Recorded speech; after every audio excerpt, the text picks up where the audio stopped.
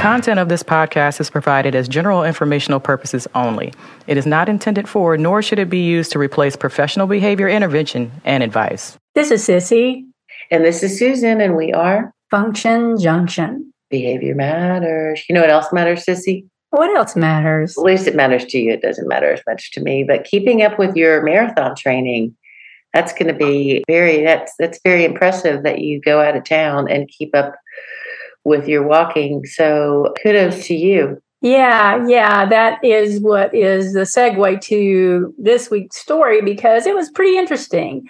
We were in Ohio for a wedding. It was a beautiful wedding, but we knew that we needed to get a 7-mile run and a 14-mile run. And we knew that we would have time, based on when we flew in and all that good stuff, to get those runs in. So as we were going to the hotel, we saw a sign that said something about a trail 2 miles ahead. And we're like, oh, that's cool. That'll be great. That's where we'll go to get our miles in. Because that's exactly and we what checked I would in do at the hotel.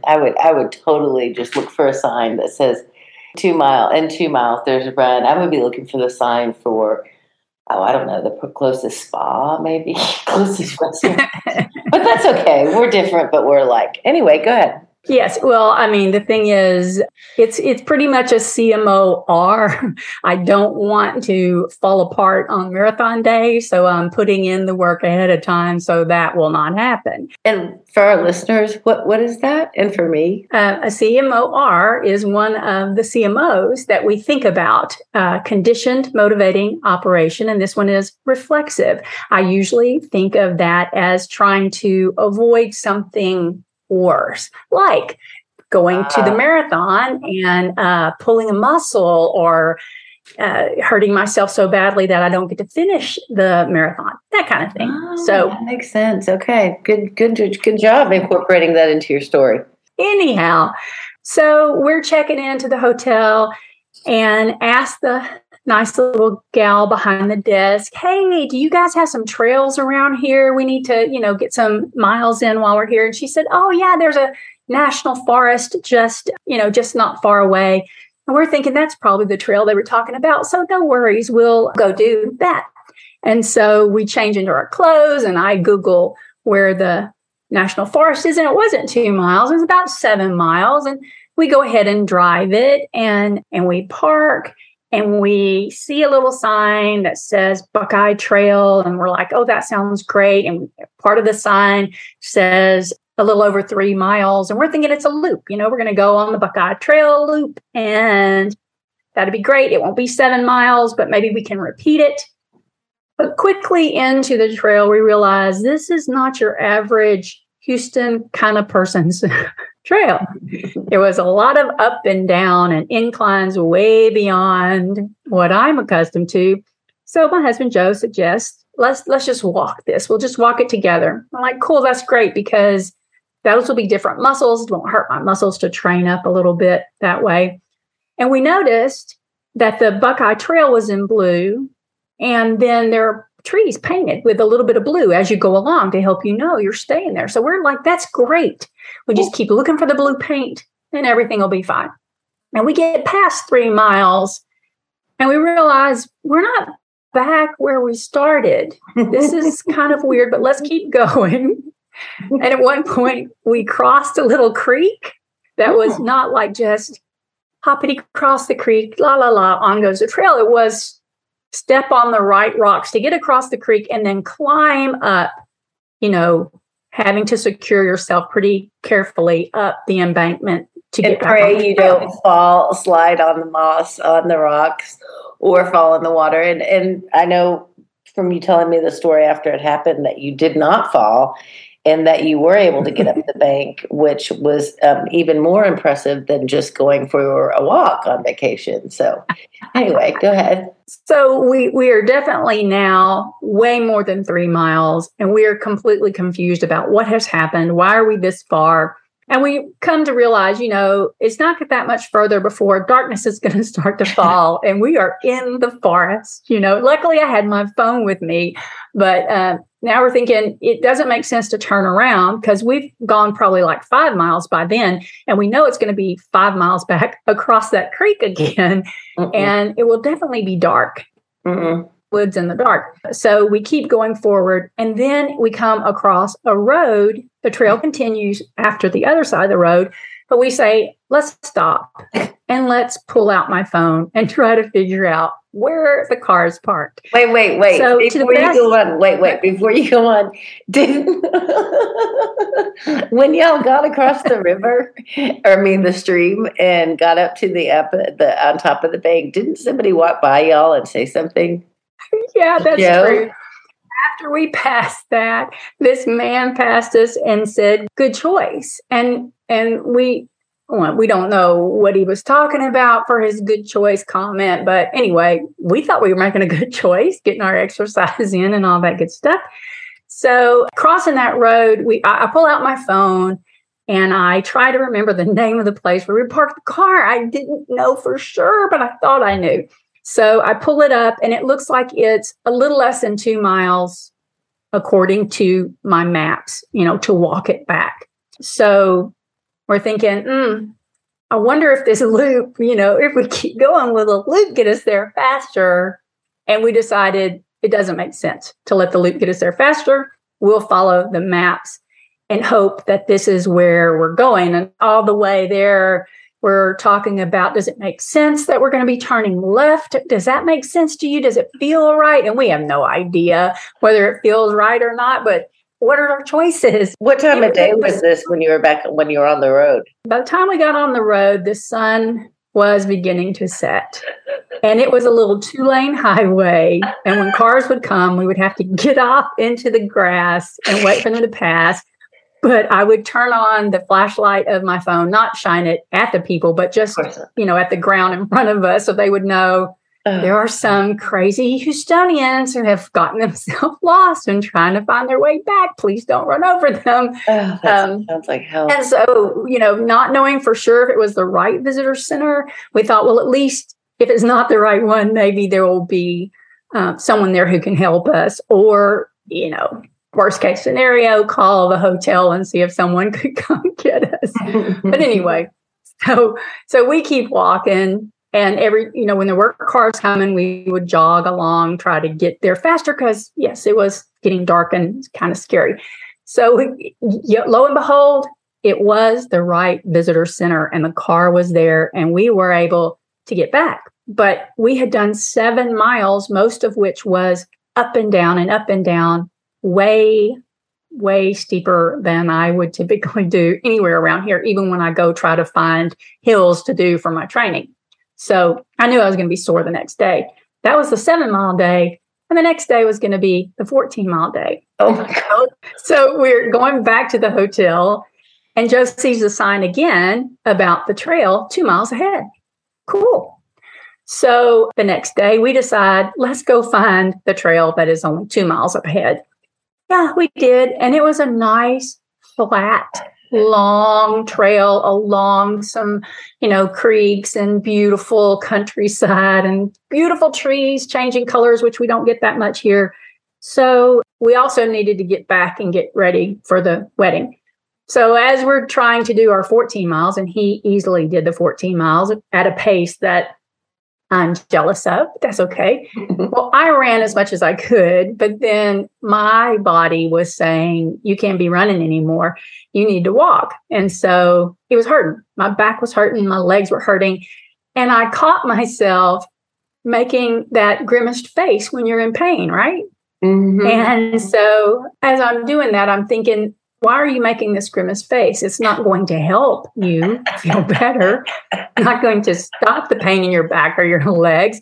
Relax your face. But wait. Was Joe there so that maybe he could have seen the look on your face and said, oh, honey, you're going to be okay. We're almost done, or anything like that? No. He is much faster than me. So he was already up, turning back around from his, 7-mile mark to get back to the car in time to go get ready for the wedding. So, there really weren't, I would pass people, but it was just in passing, right? Nobody is going to look at my face and say, oh, ma'am, are you okay? Can I help you? And I knew that. So I'm like, why? Just relax your face. Just try to relax your body. Just try to get through this.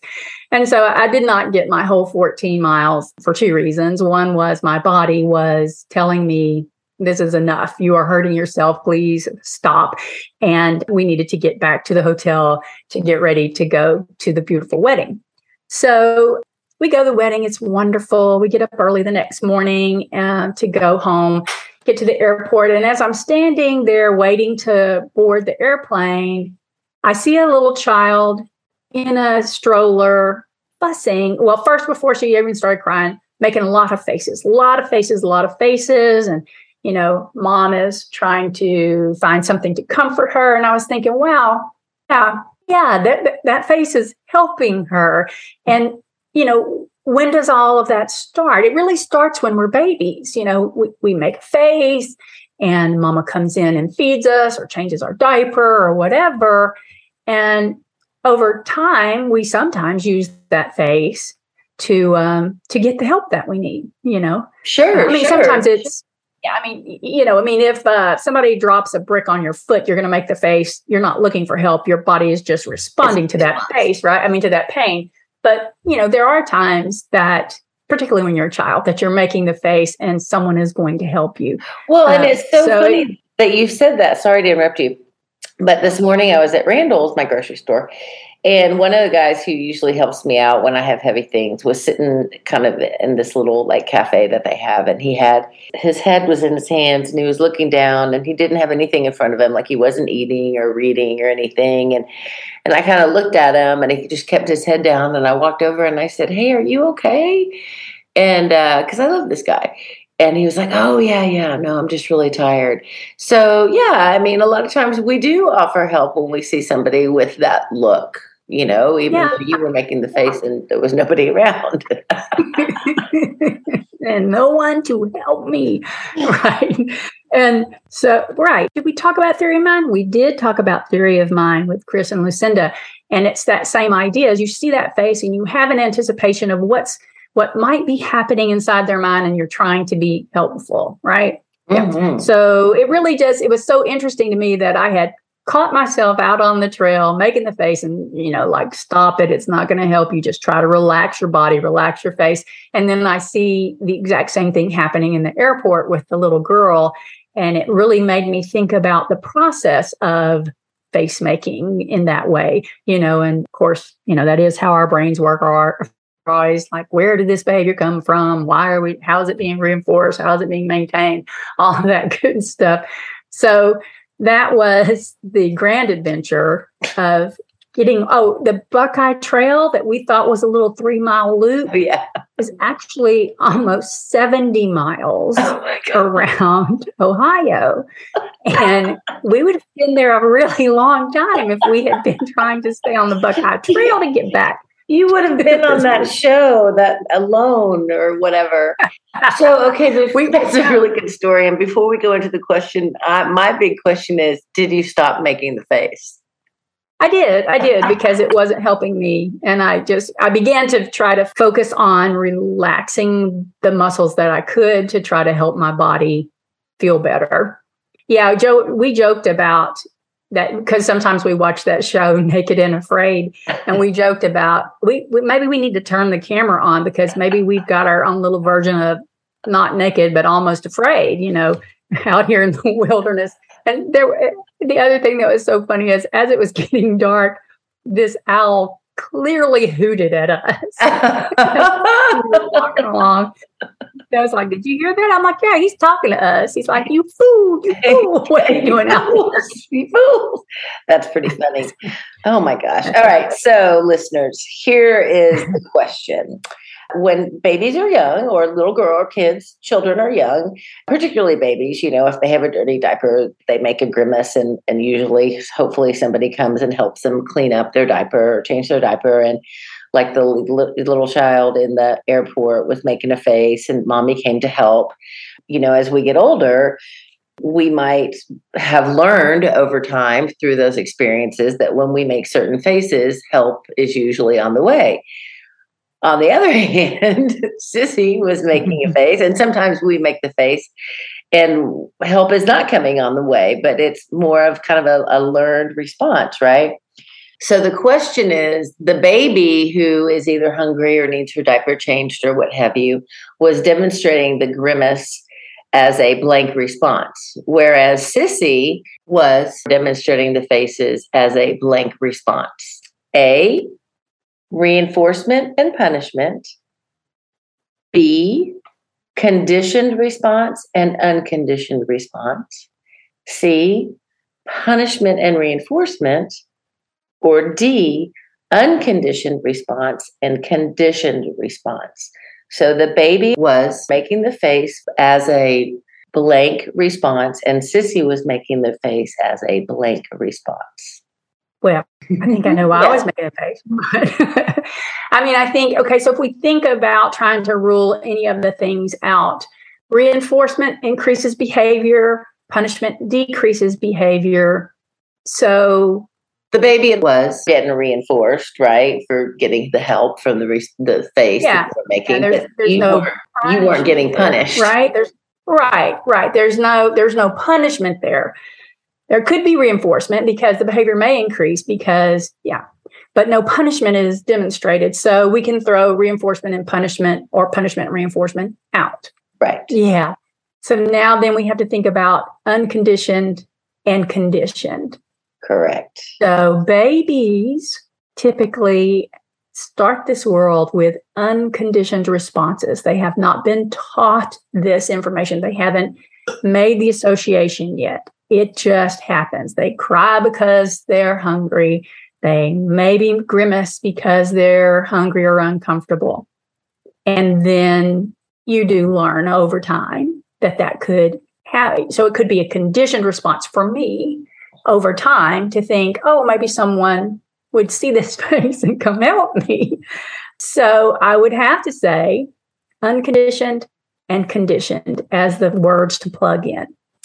That's exactly right, Sissy. You got it. So the baby getting the diaper changed, making the grimace for her diaper changed was a unconditioned response versus the little girl in the airport and you were making the grimace as a result of a conditioned response because it's been conditioned because when you were a baby, you made faces and you got help. So great story, Sissy. Thank you so much for sharing that. Yeah, I'm really excited about a podcast we have coming up with Kathy Hersey from Division Teach at the University of North Carolina. I was there in Chapel Hill for a conference, and she so graciously agreed to have a conversation with us. And I really look forward to our listeners hearing the golden nuggets that she shared with us. Yeah, and she definitely has quite a few. So as always, to everybody, thanks for listening. Have a great weekend. And we hope you look forward to part 1 of this great conversation next week. Take care. Bye. Bye.